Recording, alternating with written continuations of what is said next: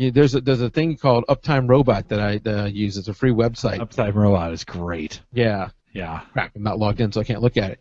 But I think all of my sites are running either anywhere from 99.9 to 100% in that 30-day bandwidth that it looks at on when what my uptime is. So you can when it goes down and it's down for 30 minutes, you're swearing I hate that host.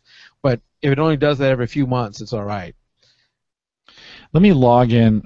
It's been a while since we've talked about UpTimeRobot, but let me log in real quick I have and to show. get my. Let me show you the dashboard to that real quick. So I'll throw that up there. Christian turned me on to this. Did you pick it up because we talked about it, Mike? UpTimeRobot? Was that? I might have, yeah. Okay.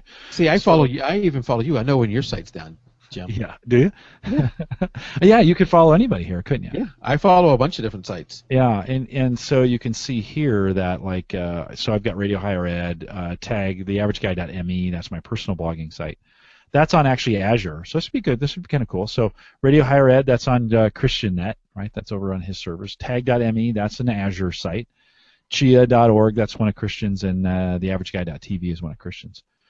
And so you'll see actually the best uptime, because he gives it so much attention, is theaverageguy.tv at 99.96% uptime there. You can see that over here in the monitors on the left. I could just add a new monitor. I think on the free version you get 50 free monitors here. I think that's still the way it goes. I even have it when one goes down, it sends me a text alert.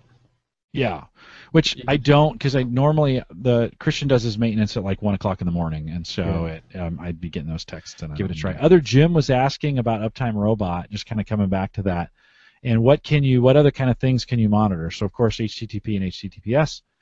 Keyword, I have no idea what that is. Ping and port.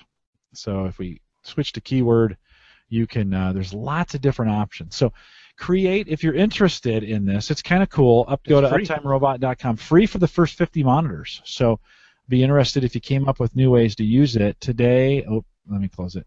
Today I just use it to monitor my URLs, but it's got a lot of powerful options in there as well.